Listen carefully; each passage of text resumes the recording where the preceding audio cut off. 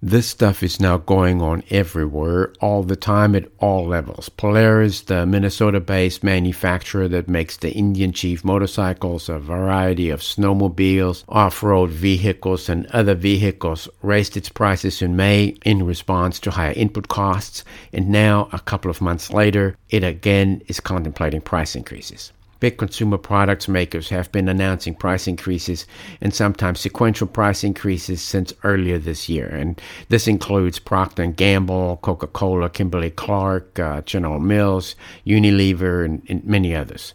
Unilever, which makes products across beauty and personal care, home care, and food and drinks, announced price increases in April. And then a few days ago, it said that it would accelerate and fatten those price increases because of still rising costs of ingredients, packaging materials, and transportation. It said that, quote, inflation has been higher than we anticipated, unquote, and that has been the universal truth all year.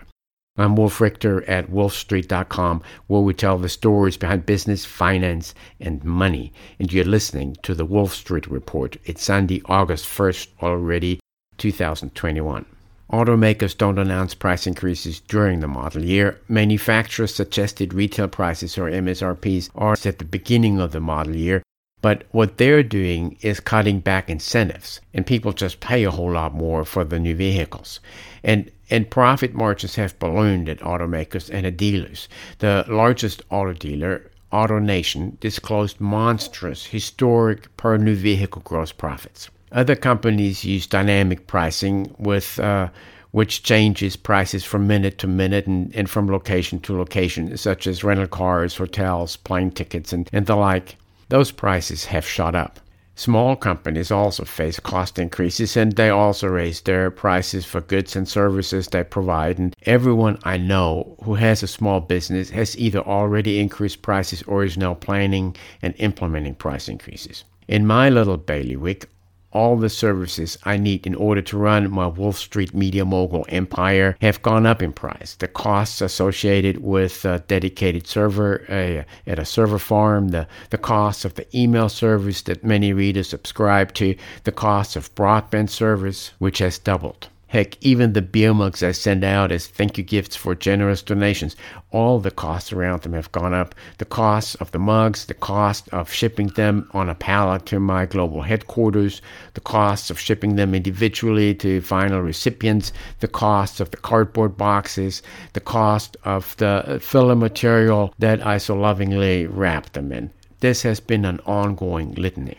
The good thing is that Wolf Street is supported by ads and donations and doesn't sell anything. And so there are no price increases and no ballooning profit margins. I just eat the higher costs.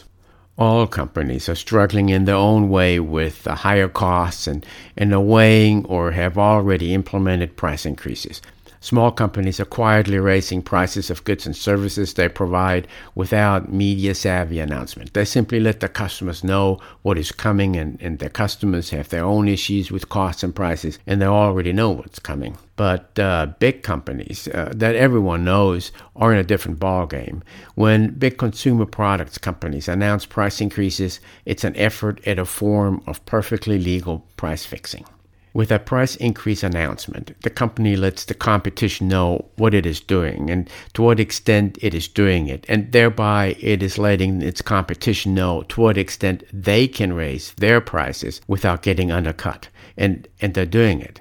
And they cite higher input costs such as materials, labor, and components, and higher transportation costs coming and going, and higher packaging material costs, and they all want to protect their profit margins, and they want to increase their revenues and increase their profits, and the best way to do this is via price increases, if competition lets you get away with it. There's an art to raising prices and getting away with it, and this art has now kicked into high gear, and consumers are paying for the sharpest price increases without going on buyer strike. A buyer strike would end these price increases, but something big has changed. The whole attitude about price increases has changed. An inflationary mindset has set in, and the psychology of inflation tends to be very persistent. The government has different inflation measures. According to its lowest lowball inflation measure, the Personal Consumption Expenditures Price Index without food and energy, inflation rose by 3.5% in June from last year.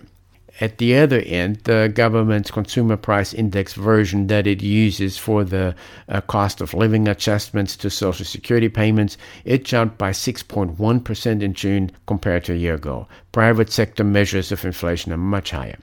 Inflation means that the dollar loses its purchasing power. It means that labor loses its purchasing power. In other words, people have to work more to maintain their standard of living, or people can work the same and cut their standard of living.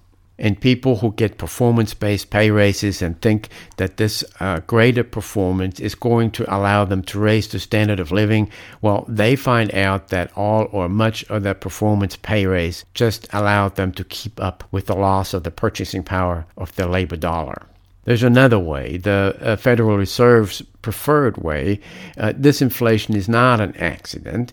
The Fed was the primary engineer of this inflation with its policies, and dominated by the biggest money printing event in modern times and by 0% interest rates. Now the Fed wants people to make up for the loss of purchasing power of the labor by borrowing more. The Fed keeps insisting over and over again that this inflation that it is largely responsible for is temporary or transient. But there is nothing temporary or transient in the loss of the purchasing power of the dollar, including the labor dollar. These prices of consumer goods and services that have jumped aren't going back to where they were 2 years ago. Only deflation would do that. But long stretches of deflation that would recapture some of the lost purchasing power of the dollar are not allowed in this country. And there have only been a few quarters during my lifetime of deflation. So long-term deflation is out. But long-term inflation is a reality. And so now we have a massive bout of inflation, with the only question being whether it will get worse or better.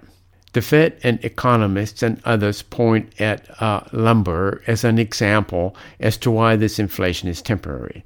Lumber had spiked in the spring to ridiculous levels, and everyone knew it would have to come back down because those spikes in commodities don't last, and it came back down as expected, but it has now stabilized at a price that is roughly 50% higher than it was 2 years ago. The Fed isn't talking about that part. Other commodities are still spiking. Some, like lumber, have returned halfway to earth but remain much higher than 2 years ago. There's always some kind of unique story behind each and every one of these price increases. And sure, the huge price spikes will eventually unwind, but like lumber, prices are likely to remain much higher than 2 years ago. Price increases in services have now commenced. This includes things like broadband and communication services, restaurants, travel-related services such as plane tickets, hotels, and rental cars, and many others. Services are 2/3 of consumer spending. One of the biggies among services is rents. Rents are surging for suburban single-family houses, and they're surging for apartments outside the urban cores of the largest cities. Apartment rents in some large urban cores are still lower than they were 2 years ago. This includes San Francisco, where asking rents are down over 25% from 2 years ago, as the city's population has declined. But in cities an hour or two by car from San Francisco, rents have spiked. And as always, there are unique stories behind all of them. But the underlying common thread of all these price increases is that there is a huge amount of money, of newly created money, blindly and vigorously chasing after limited goods and services. No one has ever been through a combination like this before. The biggest money printing spree in modern times, where the Fed printed $4 trillion in 16 months and spread them around and repressed short-term interest rates via its policy rates and repressed long-term interest rates via its continued bond purchases that still amount to $120 billion every month. And all of this simultaneously with the biggest fiscal stimulus of modern times, about $5 trillion in borrowed money that the government then spread around over a period of 16 months. And much of this fiscal stimulus and deficit spending continues.